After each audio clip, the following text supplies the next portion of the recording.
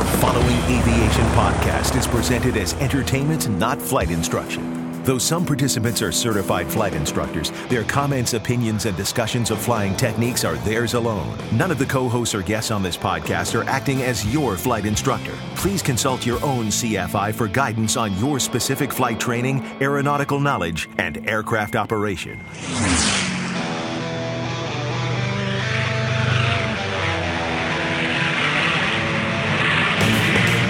This is the Stuck Mike Avcast, an aviation podcast by thepilotreport.com about learning to fly, living to fly, and loving to fly.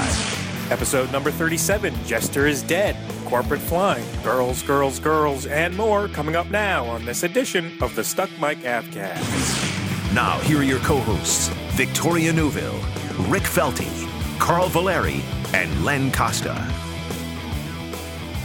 Hello, everyone, and welcome back to this edition of the Stuck Mike Avcast, episode number 37. I'm your host today, Len Costa, and joining me on the call is my favorite group of aviation jesters. Starting with the first fool of the day, it's Carl Valeri. How you doing, Carl? I'm doing great. I didn't realize I was a fool today, but hey, can I be Maverick instead of Jester? Because Jester's dead. Jester's dead. Well, you know, that's a good point, Jester. For those Av geeks out there, they'll know what I'm talking about. They sure will. Carl, where are you joining us from today? I am actually in sunny Florida, and one of those days that we actually had clouds for half of the day. It's incredible, but it's nice to be back here. Actually, this week, I spent almost my whole time in a simulator. I was doing my recurrent training, and I am so happy to be out of there. It was fun. It was interesting, but it's too stressful, I think. And I'm done with that. I can fly for another year, so I'm happy. It was real, and it was fun, but it wasn't real fun. No. But, it was fascinating because I got to do something new. I was trained to do RNAV approaches, and that's something that at the airline I work for, we all are getting trained to do, and eventually all of us will be able to do RNAV or GPS-type approaches into all the different airports. So that was fun. Right, it was interesting to learn it. It was a few different little twists. It's kind of similar to doing a regular GPS approach like Garmin, like in the G1000, but just a few different things, but pretty much the same thing. It was fun. Oh yeah. You know what's funny is that in the small planes that I fly, I actually can go down to 200 feet on an LPV approach. We actually can't do an approach to LPV minimums, only LNAV minimums. True. Airline. Because usually, obviously, we use the ILS and that type of thing. But I thought that was kind of cool, and that we actually finally got trained for this. But I tell you, once I got stuck and I saw a Cessna go in before I could get in. I had to wait till the weather cleared, and I was sitting there waiting. It was pretty embarrassing. Here I'm in an airliner circling, and the Cessna gets in before me. The Cessna gets in. Well, it's an interesting tool because the future for our type of aviation is going to be an RNAV arrival to an RNAV approach, and you're basically at 36,000 feet going to follow the glide slope all the way down to the runway here in the near future. So it's pretty cool to see the way it's developing. Yes. So moving on to Victoria. Hello, welcome. It's about time. Jeez, Gabby, all right, steal the microphone. Well, I am calling from my house, and at first I was really bummed because the view out my window is now very dark and all the leaves are off the trees. But what's really cool today is that I'm high up enough I can see the Frederick Airport beacon. Now that all the leaves fell off, you could see through. Yeah. That's cool. Wow. I can see the green and white flash, and it's kind of cool to be recording the podcast and see that. The beacon. Cool. Very fun. Very fun. And our favorite co-host, whom we missed last week, on the last episode, Rick Felty, is joining us once again. We understand you fared pretty well through Hurricane Sandy, even though we did miss you on the last call. Yes, we were ready for all sorts of things, and I think based on where we were, we got lucky. And there was spotty stuff here, but we didn't have a big problem. A little bit of basement pumping, but that happens sometimes just because it's Thursday. It's true. So yeah, we felt very lucky, especially seeing what everyone else has had to go through. So right, pretty tough. Well, glad to have you back. Yeah. And like I said, I'm your host, Len Costa, and I'm joining y'all today from yet another location out here in San Luis Obispo, California, where the sun is shining and it's 80 degrees, and I don't think I'm ever moving east again. Let's do the pre-flight. Carl, with a quick announcement, actually, one that we did talk about on the last show, but a sort of an add-on. Tell us what's going on today, Carl.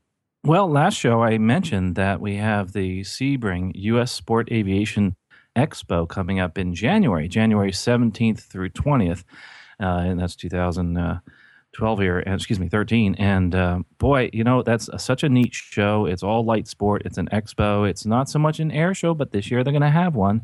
And the one thing about this show is that they've asked Sun and Fun Radio to go over there and provide the live radio show just like they do at Sun and Fun. Well, just today I was invited to be one of the correspondents for Sun and Fun Radio and one of the announcers. So if you folks are going to U.S. Sport Aviation Expo in Sebring, I'll be there. I'll be on the mic, and stop by, say hi from Stuck Mike Avcast and Sun and Fun Radio. And if you can't make it, go to sunandfun.org. You can listen to it online, live, by Live ATC. They're the folks that are bringing the bandwidth there. Great. That's awesome news. So we'll be representing once again at another Sun and Fun event. I like to hear that. Yes. We can represent. Don't tell anybody else. Don't tell anybody else. That's too funny. Well, hopefully we'll have some of the other Stuck Mike Avcast crew there. They're all invited. Hopefully they'll stop by, and we'll get to grab you and grab a mic and come talk. That's right. Because yet again, we still have not been anywhere, all four of us together. Speaking of which, Rick, you did miss on the last show. We were talking about the Dubai Air Show, and that's where we're planning on all four of us meeting up. I was editing the show, and I heard that, and I thought, wow, that makes so much sense. Yeah, it's just something convenient.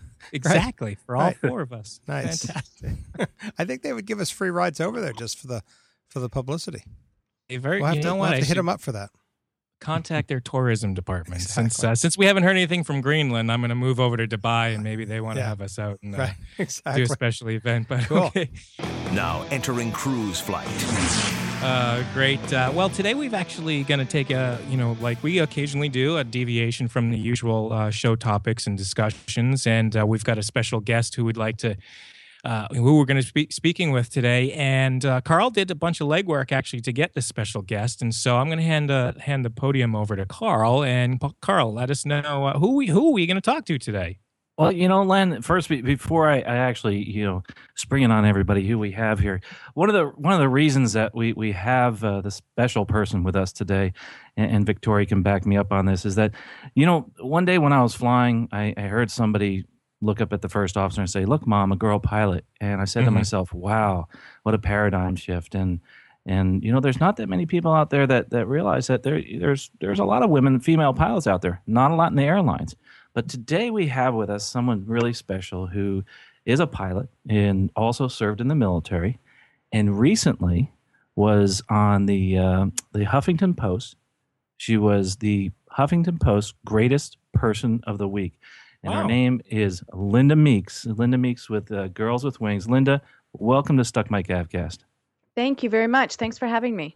Yeah, it's just terrific to have you here. And I just actually finally got to read that article on there, and for some reason I couldn't get it up there online. But it's that was a really good article they did about you. It's amazing the path that you've had in your aviation career, and I think what's interesting too is your voice and the fact that you've been able to really inspire so many young girls and women, everybody of all ages, to go into aviation and look at it, at the possibility, but not just for flying, but just making them realize they can do anything.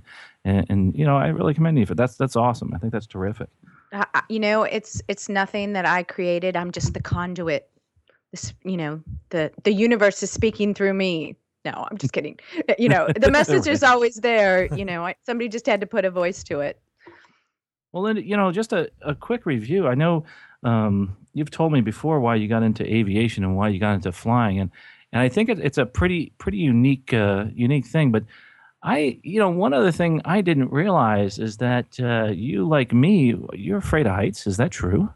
Yes, I am. Yeah, they mentioned that in the Huffington Post article, which was funny, but. Somebody has to do a study to see how many pilots are afraid of heights, because I know that I've met quite a few pilots that are. And it's okay in an airplane or a helicopter or whatever because you've got an engine. But I cannot climb to the top of a ladder to save my life. Oh gosh, and I'm there with you. I have a tough time. I can't go clean the gutters. I can't do any of that type of stuff. It's just, it's scary. And then I get in an airplane and I'm fine. And you know what's interesting is I usually don't realize how high up I am until I'm in a helicopter. I did some helicopter flying, and it's like that last few feet I realize, oh my gosh, or maybe the last 20 to 30 feet where I really realize how high off the ground I am, and I'm up there. Now, what's interesting is it seems like that's one of the ways you got your start in aviation. Just if you briefly brief us on why you got into flying. It was such a fluke thing because I did not want to grow up being a pilot at all. Never even thought about it. But I've always been a little bit stubborn. And so I had actually joined ROTC, and that in itself is a long story, but I had been in Army ROTC during college. And at the end of the time that you put into ROTC is when you get to put in what your wish list is for the different jobs that you can have in the military. And I mean, after a couple of years of riding around in helicopters and having the pilots kind of wink and nudge, like, yeah, we really need more women pilots. I'm not kidding you. It did not make an impression on me. And I mean, I'm always the one who says, tell me no. And that's exactly what I want to do. And so sure enough, I'm filling out that wish list, and I had military intelligence on there first because I wanted to be a spy. And then somebody said to me, unless you put aviation first, you're never going to get it because it's the hardest branch to get into. And I went, oh, really? It's the hardest? Oh, okay. And put it there first in line. And 6 months later, I was at flight school. Wow. That's pretty inspirational. What in getting your helicopter license, what was the toughest part of it? Because I know I've tried to hover, and I've been able to do it every so often with success for about 3 seconds. I'm thinking that's probably the toughest thing to learn in a helicopter. It really, when I was undergoing flight training, the first thing that you do is, and this was back in 1993, so I'm sure things have changed a lot since then, but our instructors were civilians that had, for the most part, learned to fly to go over to Vietnam. So they had a very interesting teaching technique, which usually involved 4-letter words and gestures. And so that was just not what I was used to. And basically what you would do is you would go out to a big open field. The instructor would get the helicopter to hover, and they'd say, okay, your controls. And you'd just put your hands on the controls, and the time decreased from the time that they let go of the controls until you were wildly out of control.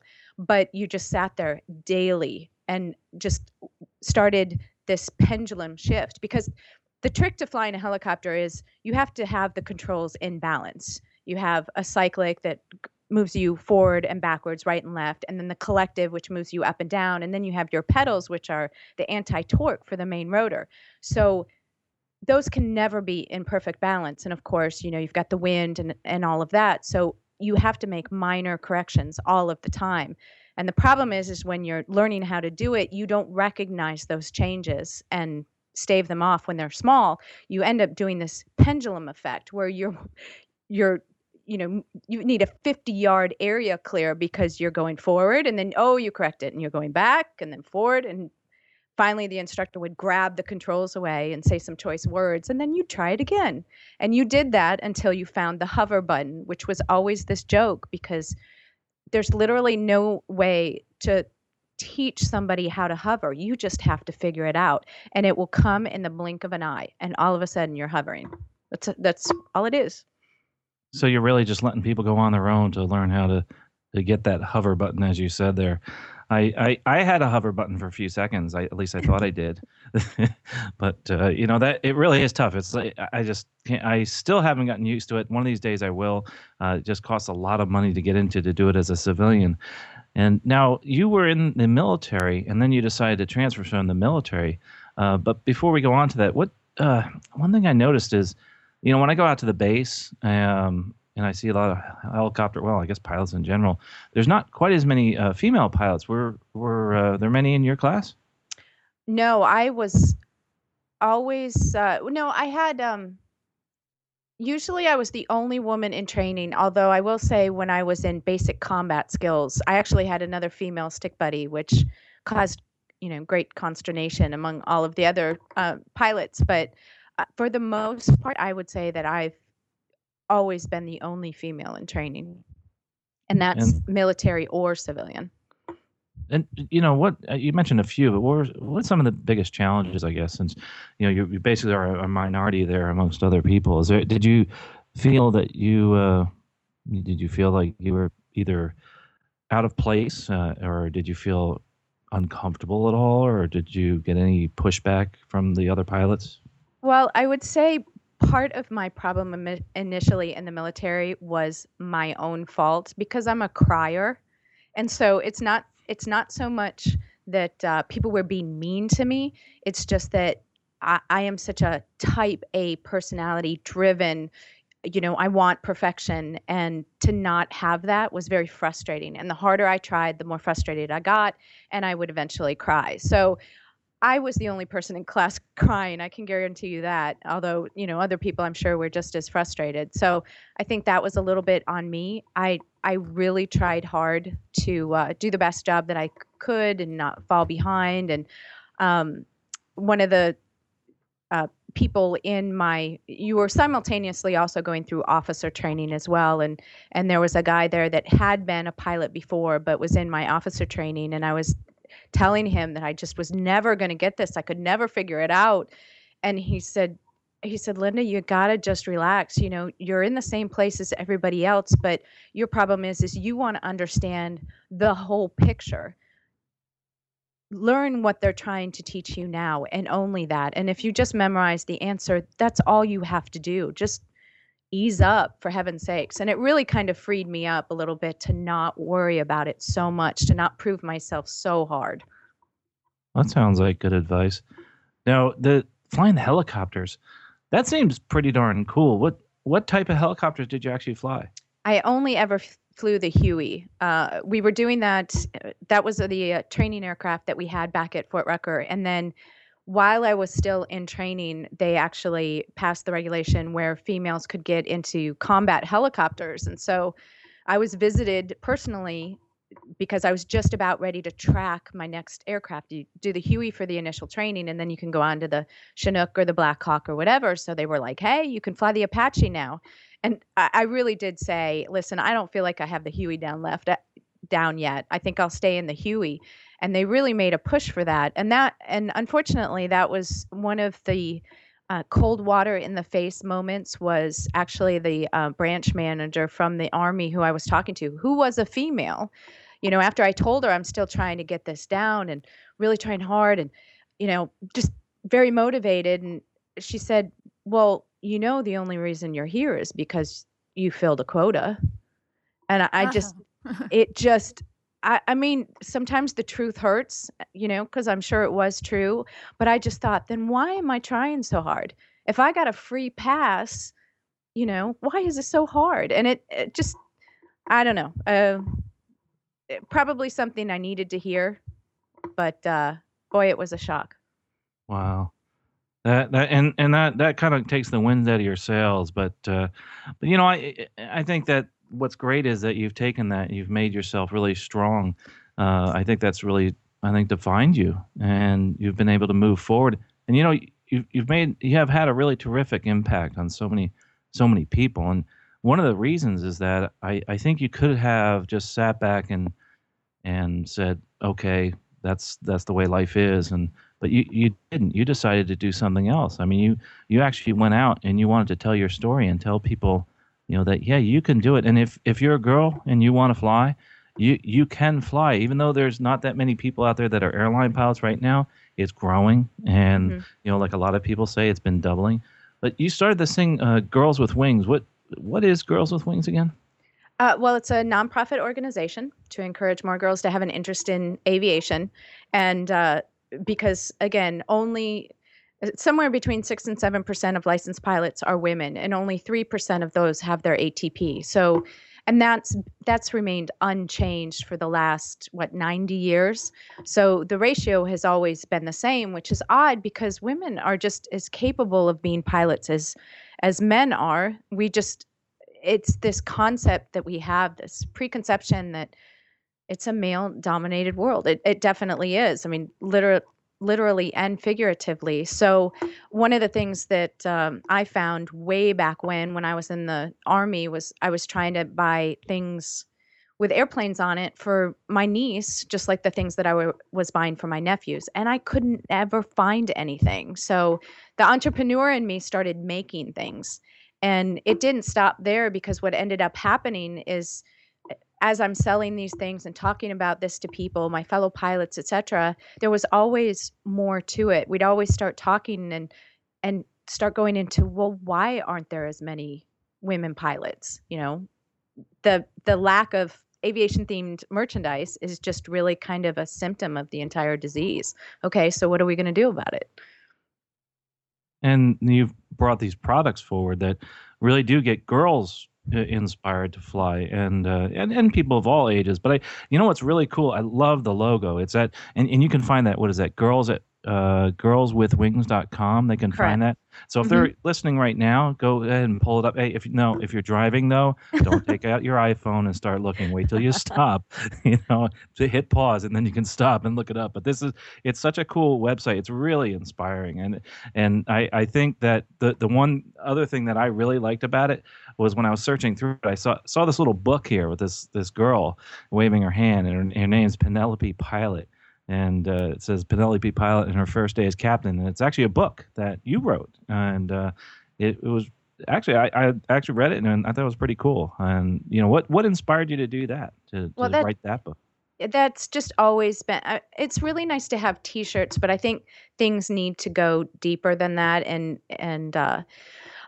for example, I brought my niece to the Kalamazoo Air Zoo last week, and they had Love that place. I know. I brought my 3 nieces there, and they loved it. But my oldest niece was fascinated with the SR-71. She absolutely loved it.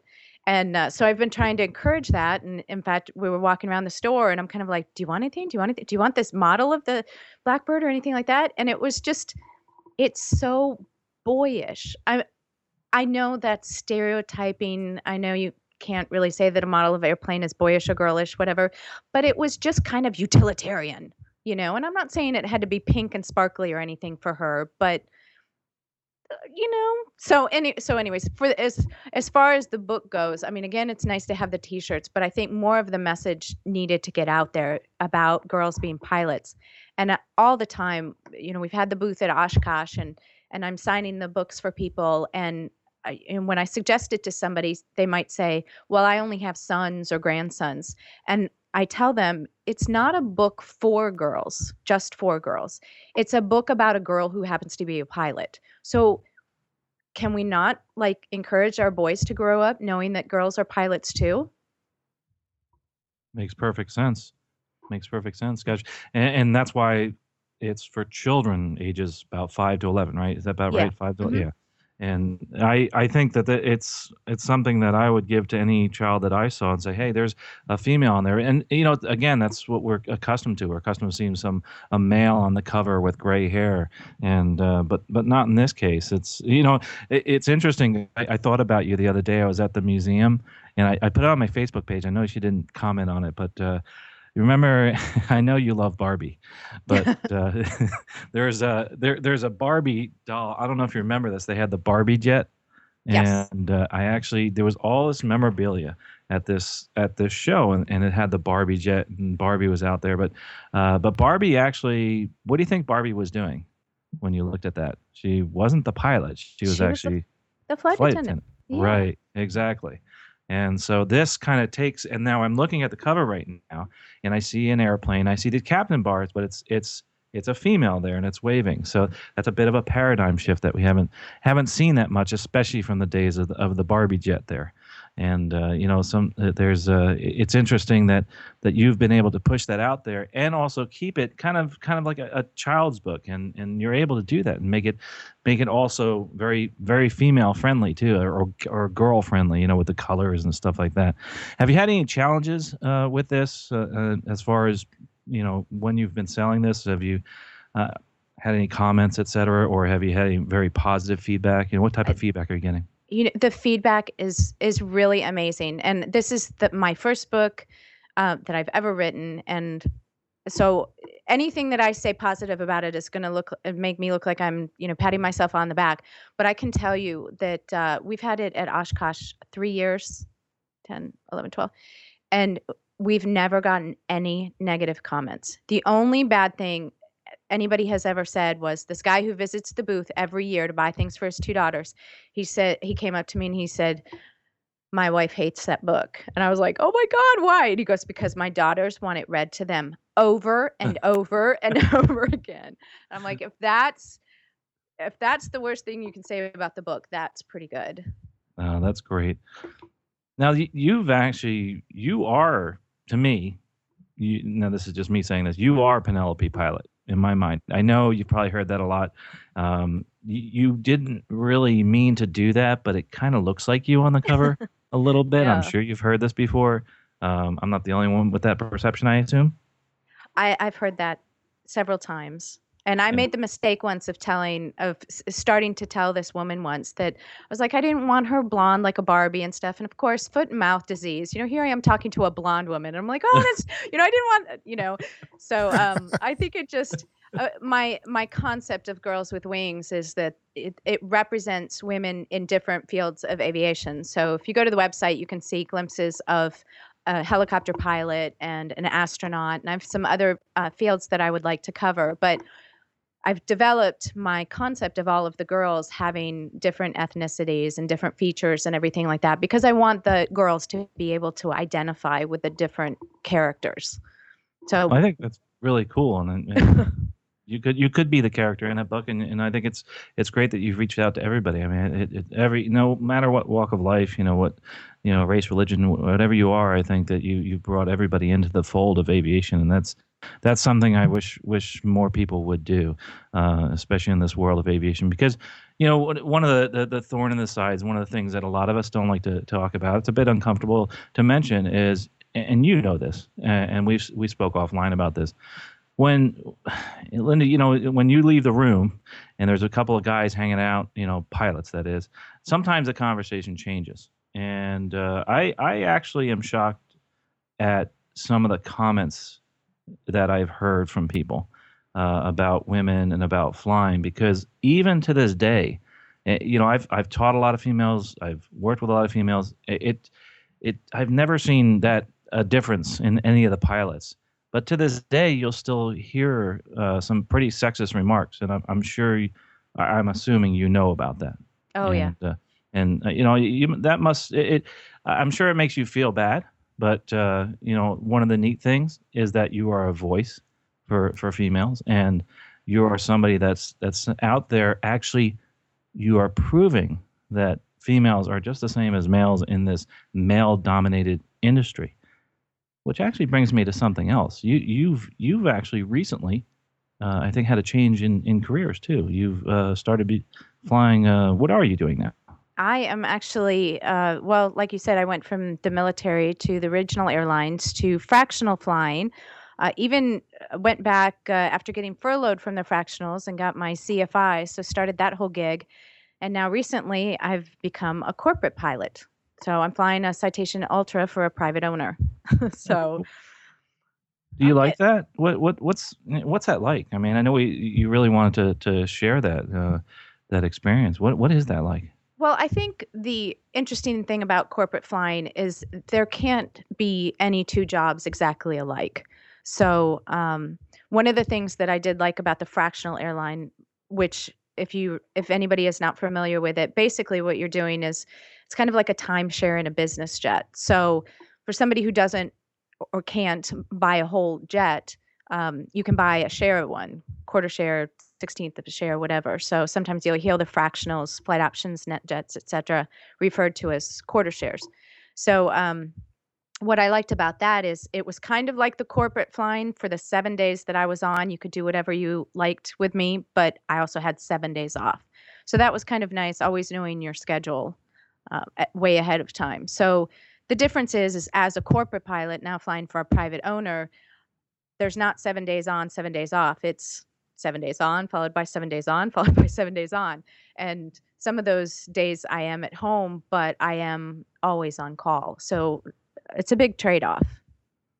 And now you say you're always on call. What do you mean by that? In other words, is it all like 24 hours a day? Well, it's not like exactly that I'm on a pager or anything like that. Do they even have pagers anymore? Anyways, I think you're dating yourself there, Linda. the virtual pager. It's not like, my stuff is packed and I'm in the car ready to go, whatever. But if I might get a phone call that we're going to leave a day early, or we're already out and the schedule changes by 6 hours, or for example, if I want to do something next Wednesday, which is normally a day off, I may not end up having it off. So it's been really interesting scheduling dentist appointments and stuff because my schedule might change. But do you get like vacations and stuff like that when you're a corporate pilot? I'm sure. And again, no two jobs are the same. So in fact, I did just talk to my boss about, I do want some days off in January, and they were totally open to getting those days covered with a relief pilot. But there's really no contract. There's no seniority list. There's no rest requirements or anything like that. It's a Part 91 job. So you have to be very flexible. You said Part 91. That you could fly 24 hours, right? Pretty much, yeah. Yeah, that's tough. That really is tough. Yeah. And, go ahead.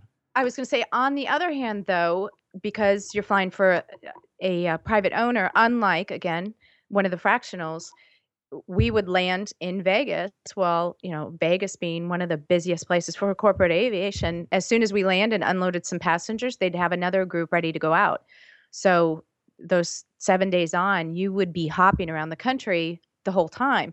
The advantage of flying a private owner is once they get to where they need to go, you're done, until they need to go again. So oftentimes what we'll do is we'll fly them someplace for the weekend, and then we have the weekend off. It's not at home, obviously, but we're not working.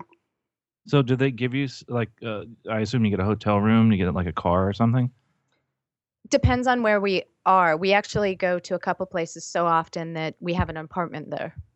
Oh, wow. Yeah. That's pretty cool. One of the things about corporate flying I think is different than any other type of flying. It seems that you have a more intimate relationship with the people that you fly with. The airlines, they're just a number on a piece of paper, whereas you actually get to interact on a very personal level. So you might want to think about that before you go fly with somebody. Can you get along with this person? Because it's not like you can do, suffer through a trip knowing that you're going to fly with somebody else the next time. There's only two of us pilots, so no matter what happens, we're together.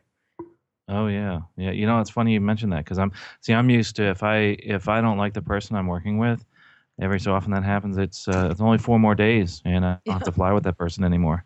But you're pretty much stuck there. And the other interesting thing you said about flying for an individual, and this is kind of cool, is that you really, like you said, you go somewhere, you basically go with that person, and say they went somewhere for a week, you're there for a week a lot of times. Do they ever have you? And I know you've been there for a short amount of time, but do they ever fly you back or something like that if they're going to be there for a long time, or are you always with the airplane? That hasn't happened yet, but my understanding is that's how they're going to work Christmas. So they can spend it with their family, and then what we'll do is we'll fly the airplane back to meet up with our families for the holidays. That's cool. Now, I assume with the corporate, you don't just, trying to wrap my head around how you get your like Cokes and stuff like that. Like a flight attendant. Where does all that come from? Well, in most business jets, there is kind of a little galley. There's drawers and an ice drawer, coffee pots. So I do a lot of flight attendant duties. Although most of the owners know their airplane well enough, so they say, "Don't worry about it. We'll get it." And then as far, again, previous jobs, first of all, when I flew for the airline, I was on a 1900, so there was no catering or drinks or pleasantries.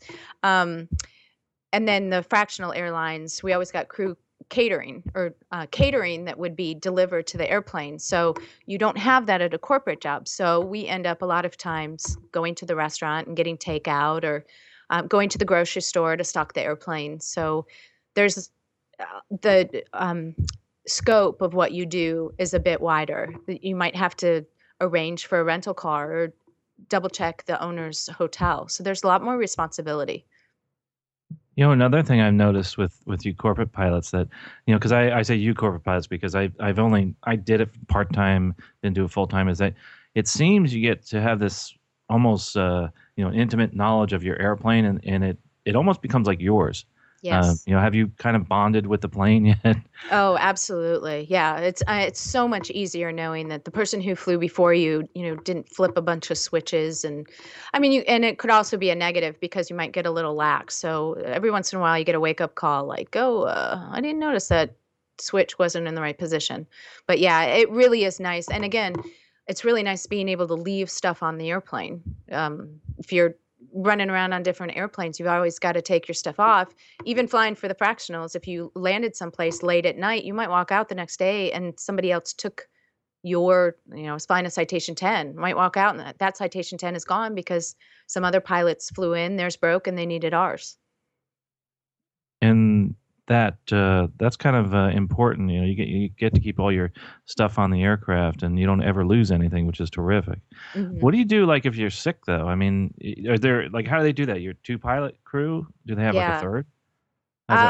They do have a couple of pilots that they can call on to fill in. So thus far, neither of us have been sick, so it hasn't been a problem yet. But yes, if something happens, and again, like I said, I needed a couple days off in January, so they've got another pilot that's type rated, and so they'll just bring that person on and then pay them a day rate for helping out.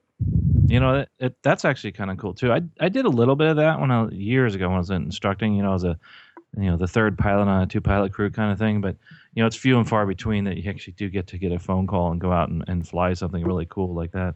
Mm-hmm. Now this Ultra you're flying, did you actually have to go out and you got your type rating and everything? You had to go to training? I already had a type rating in the Citation 500 series, so I didn't need to do that. The regulation actually just changed October 12th that I was able to log PIC time.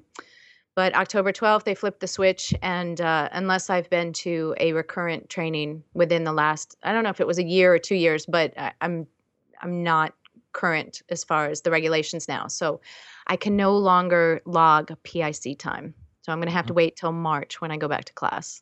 What regulation is that changed? Is that it's an FAA regulation. They actually talked about it a couple of years ago, but they gave everybody some time to get caught up, and so it came into effect on October 12th. Another thing I noticed, speaking of regulations, is that a lot of corporate jobs, there's a thing called Part 135, which is basically an on-demand air taxi type thing. They use their airplane under Part 135, I guess, also to have the write-off, et cetera. Have you ever? Are they thinking about that where you're working now, or have you ever had experience with that where they actually had their own airplane, but they also used it under Part 135? They've been asked to do that, but they're not going to do it. It just really complicates things. So they're just going to stick to the Part 91. Plus, it's not all that big of a jet either. So once you get more than 2 people in there, you start bumping knees and everything like that. So they're just going to keep it to themselves. Yeah, and I know somebody's going through that right now. Boy, it's such a pain to get your 135. You have to go with the FAA and stuff like that. But now I think Len, did you have a question? Yeah, I did. I'm not sure if we're going to get to it a little bit later, but I was curious because we did talk about the transition from Linda. You said you had this type rating. I assume it was from one of your previous jobs. Maybe it was the fractional that you got that type rating through. Yep. Okay. Do you mind spending a couple of minutes telling us how you went? How did you find a job with a private individual, a private aircraft owner on operating Part 91? Tell us a little bit how you were able to find that sort of an opportunity. Well, actually, the reason I got this job was such a fluke because back last winter when I was still doing the flight instructing, I got a phone call. This operator actually needed a relief pilot until they were kind of between the co-captains at that time. And so they asked me if I could fill in. The captain is a guy that I flew with at one of the fractional jobs. So that's where I got the type rating. We flew the Citation 2s and 5s at this fractional. And then he found the job and then brought me on board. The pilot that I was, when they were waiting for this other pilot to come on, he did not work out. And so when they let him go, they called me back and said, "Is this a job you want full time?" And I said, yes. So again, it really kind of appeared up on my doorstep. But the way to get corporate flying is, unfortunately, it's a lot of legwork. If you just type in pilot jobs into a Google search, you will get a multitude of different websites that do listings of jobs, and you can specify whether where you want them and what airframe you want to be on or anything like that. But it really is kind of a crapshoot. Again, especially with corporate any aviation job, really. Let me back up on that. It's who you know. So you could add your resume to one of hundreds to get a particular flying job, but really, unless you have an in with another pilot or another employee or something, it's pretty hard to pin those jobs down.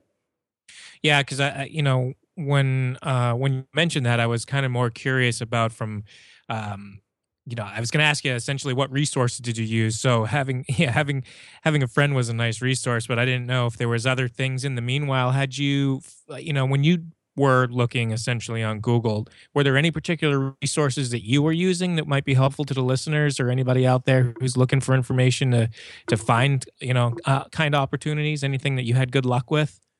Well, some of them were Company Airplane, and then Will Fly for Food. There are just a ton, and you really kind of have to look around on them. And then the other one, let me just make sure I can remember the name of it. Yeah, I've used Will Fly for Food before. Will Fly for that one, but I haven't heard the other ones. And Climb to 350 is another one. Yeah, that's another familiar one. Yep. Right. And then of course you can use all of the message boards too to find out the real story about a lot of these different jobs. So it's a lot of legwork. It really is. Right. So again, I'm sure you have told this to other people that are interested in flying. And again, you can be a pilot just for fun, but if you want to do flying as just a career, you've got to network. You've got to ask everybody for their business card and stay in touch with everybody, because you never know when you're going to need, like, hey, don't you work at Southwest Airlines? Are you guys hiring? Kind of thing. So I think that's very true. Networking is extremely important. When you say so, Len, with the job that you have now. Yeah, and actually, it's kind of funny. I was just before the show, I was refreshing my memory on some of your qualifications, Lyndon. I'm actually at your LinkedIn page, and I find that LinkedIn has become quite a interesting resource, because aside from like social media and using Twitter and connecting with people there, but to have a profile and people who can endorse you and people that you've met, and this kind of, you're making connections on more of a this professional system here. I find that for me, LinkedIn has become an interesting way to connect with people all over the aviation industry. I've got people from pilots to CEOs of all kinds of interesting companies out here that actually, when I'm looking for resources and content or people that I'm curious about interviewing, it's not uncommon for me to browse through my connections at LinkedIn. So those are, I think that's a pretty good tool for networking. Have you found that that's, what are your thoughts on that actually? Because we're connected on LinkedIn. Yeah, well, LinkedIn unfortunately didn't come about until halfway through my pilot career. So when I was done with the military, I got my regional airline job because of an Air Inc. conference. Remember those? I remember Air Inc. Yeah. Yeah. So I actually was there, and I was with a friend who was seriously looking. I was still in the military, but I was walking around with her just to keep her company, and met somebody who had also flown C-12s in the Army, and he was recruiting for a Beech 1900 job. And he said, I am not going to let you go until you agree to interview with me. And I'd only meant to do it for a little while, but with 9/11, I ended up being there for several years. So, and then flight options, I actually got the job because of a guy who was in my National Guard unit. I think NetJets I got on my own. But a lot of times it's just who you know. Mhm. And that works on the reverse too. Let me say that you also need to be careful about who you're not friendly with and make sure, because that person could do the reverse to you. Yeah. So Yeah. A good case in this industry: keep your friends close and your enemies yeah, closer. right, Don't burn any bridges in aviation. I'll tell you that much. right. You know that you guys are talking about the LinkedIn and social media and that type of thing. You know, Linda, you're involved in a lot of different things outside of work, and for instance, all these interviews you've done, the social media, your books, etc. I could imagine that possibly some employers might have an issue with some of the things you might do in social media or those things outside of work. Have you ever had any type of challenges or issues there? Um, well, I think most of the stuff that I do, I shouldn't be embarrassed about, unless you've heard something that has gotten out. I'm not I making you paranoid. No, I'm just- Not that she, not that Not she hasn't done something embarrassing. It's just not that it hasn't gotten out yet. Right, exactly. Well, and that's one of the things, unfortunately, with calling your organization Girls with Wings, it often gets misconstrued as girls, as in girls, girls, girls, with lots of exclamation points. So, no, we don't deal with any of that. But I think the question I most often get asked, especially since I started the nonprofit, is how is this going to interfere with this full-time job?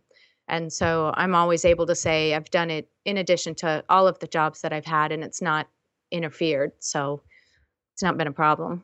So that's something, I guess, that would be advice for people out there, is that you better know what you're going to say Yeah. when people ask that question, if you And do have outside interests. yeah, and you do have a lot of downtime as a pilot usually. So, I mean, you can get really caught up in I don't know, football scores or something like that, or you can hopefully create an outside interest for yourself that when you do get furloughed, not if, when, you have a backup plan. I want to talk a little more about social networking, but one thing I want to touch on before I go there and go back to the corporate flying is something that I hear a little bit too often, and I wish I had a penny for every time I heard this, is that, airline flying I'd rather do, because about corporate flying, there's no way you can get those jobs unless you know somebody, and it's impossible. And I was like, gosh, I don't think that's true, because everybody knows somebody. Hmm. And you have a brother or sister, an uncle, or somebody who knows somebody type of thing. I think what you said, you have to learn how to network. What would you say to somebody like that who says, gosh, there's no way I can get a corporate job? Well, you've got to get out there. I mean, if you expect to be able to sit on your computer and get a job, that's when it gets tough. You got to go to the conferences, and you've got to talk to the folks at the air shows and everything, and just meet those people. I mean, case in point, where I have talked to a lot. Well, the first time I went to Sun and Fun, I went there by myself, not knowing a single soul. And immediately it was like walking into a big group hug, because all of these people that I had met on Twitter all showed up at Sun and Fun. And those people I'm still very good friends with today. And I have asked them for a lot of favors to get me interviews or make contact with somebody else. So it's always 6 degrees of separation. And I think even less than that. There's always somebody that you meet, no matter in what capacity, that, again, like you said, the brother or the sister, or may not even be another pilot, but, may have an administrative job at the place that you want to work at. So you really do have to get out there and mingle. And I think that's a great idea, because you can mingle in person, which I think is really important. But even online, I mean, I've actually found that I've made friends of a friend, and I haven't actually met this person yet, but that person helped me tremendously move forward in something I was doing in my career. And we finally met up later, but we were able to develop this, this friendly relationship online. But just having that personal contact, I think, is really important. I think that's something that everybody should be able to take away is really start networking. But on the other hand, on this, just let's get into the negatives of social networking. It can go from slightly embarrassing to downright. You could get yourself into a lot of trouble and possibly get fired from your job doing some silly things on social networking. I had an embarrassing moment not long. You don't know, but in our last episode, I said something about a tiara, and I was wearing a tiara and a tutu. Well, unfortunately, I have how should I say? I have an old friend, and we were out having a few beers by the pool, and someone brought a tiara, and I had it on in the pool, and I was swimming around. Someone took a picture, and of course, that picture winds up where? On Facebook, and that one of those more embarrassing moments. And I know, Len, you're out there looking for it right now. Yeah, right. I'm typing. Wait, Don't. What do we search for? Hang on. Carl Valeri No. tiara. Carl Valeri tiara. I think I got rid of it, but you know what? I should not have said that. God, can we get rid of that part? I promise we'll edit it out. Wink, wink. Yeah, thanks. It is so true, and I will tell you another real life example of that is Girls with Wings gives away scholarships every year, and one of the things I have a extensive scholarship application process that I have people go through, and a lot of it is I want the scholarship recipients to agree to be role model for future Girls with Wings. So one of the things that I do is I friend them on Facebook, and I have more than once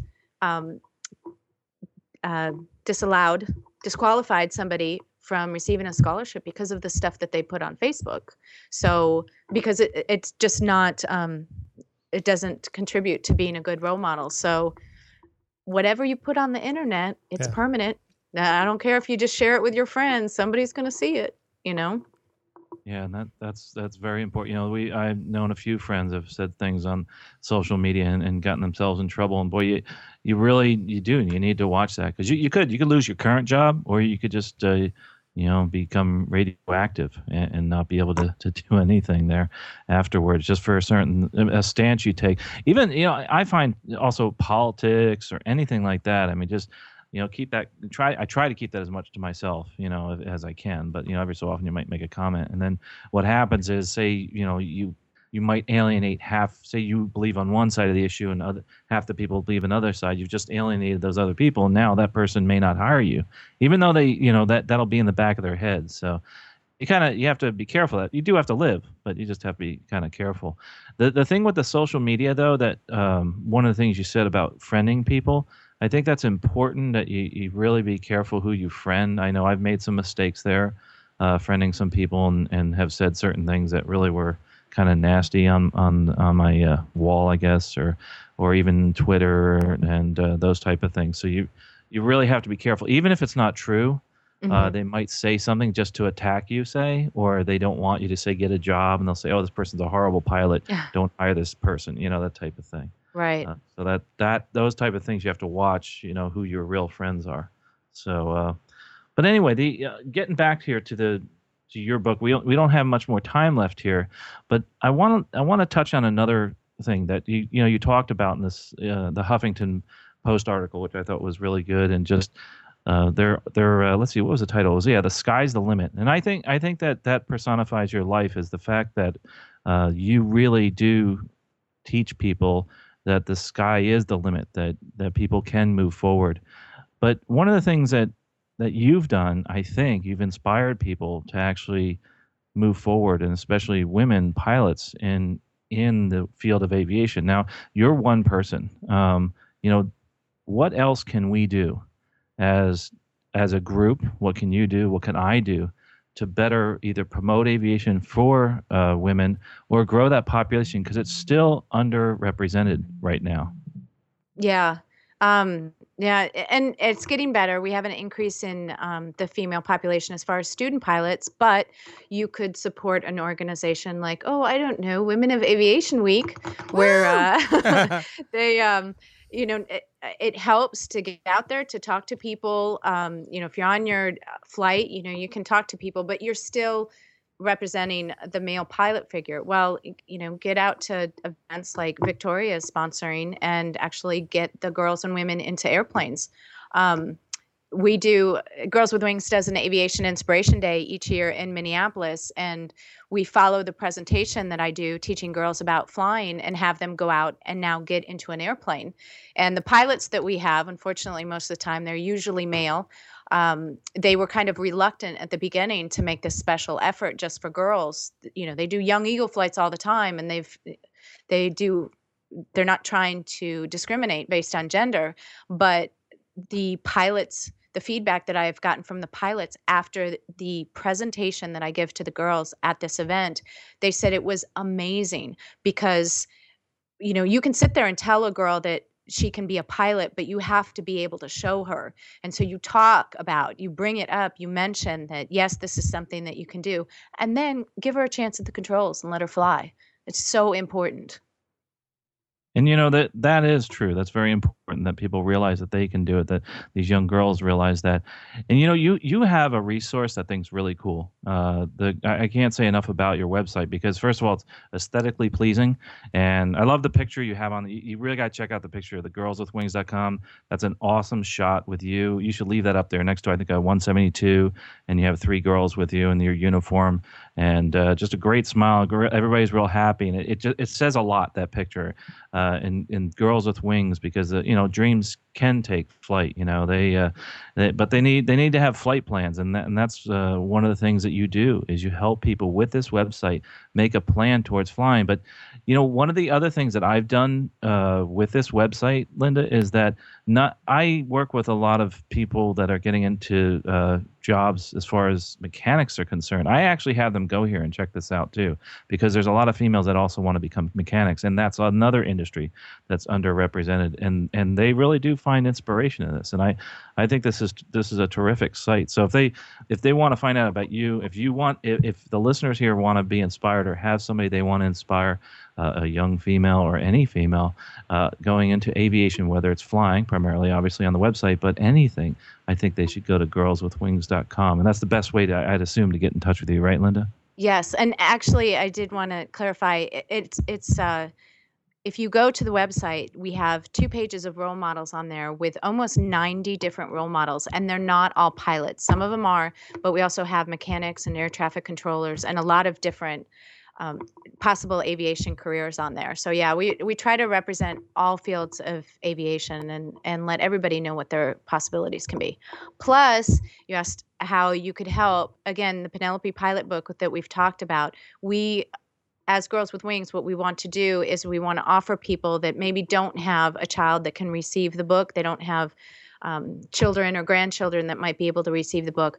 If somebody is willing to donate the book to their local school or library, we will donate the shipping. So if you buy the Penelope Pilot book for $15.95, we'll ship it to the library of your choice, and we will also refer to you as the person who donated the book to the library. So you can have an effect on maybe not just 1 or 2 children, but every child that visits that library. Well, I tell you, I'm glad you brought that up. The thing you said about the role models, because one cool thing that you've done, and I hope you leave this the same, is when you click on role models on girlswithwings.com, there's tons of faces that come up.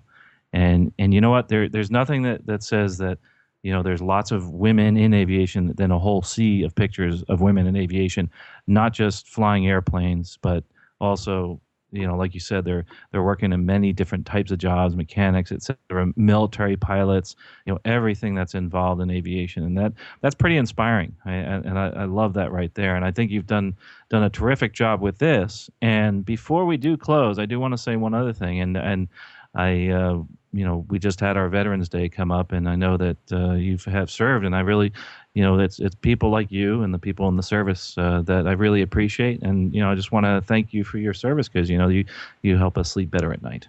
Thank you, Carl. Well, that's all I have for that, and I do appreciate your coming on. Len, you had something?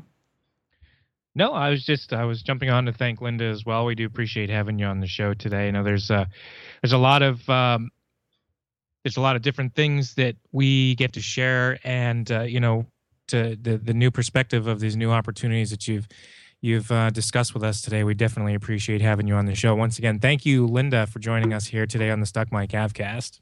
Thank you. The after landing checklist. And I don't know if Carl, no, I don't think we got to it, but do you have any other contact methods like Twitter or Facebook that you wanted to throw out there real fast? Well, the website is girlswithwings.com, and we're on Facebook. We've got not only the Girls with Wings page, but we've also got the Girls with Wings Pilot Shop, where you can buy all of our merchandise, and then a Penelope Pilot page as well, just for the girls. And then, of course, I'm on Twitter at Girls with Wings. Okay, great. Well, we do certainly appreciate having you on today. Victoria, I haven't heard from you in a while. Tell the listeners how they can get in touch with you. You can get all my contact info off my blog at toriaflies.blogspot.com. Mr. Felty. Yes, R. Felty on Twitter, RD Felty on YouTube, and rotationspeed.com. Carl. And you can find me at expertaviator.com with all my contact info, and also, of course, aviationcareerspodcast.com. That's right. And I'm on Twitter at Len Costa. From myself, Len Costa, Carl Valeri, Rick Felty, Victoria Zyko, and our special guest today, Linda Meeks. We certainly appreciate having you on the show again. And thank you all for tuning into this episode number 37 of the Stuck Mic Avcast. And we wish you guys all clear skies and calm winds. Take care, everybody.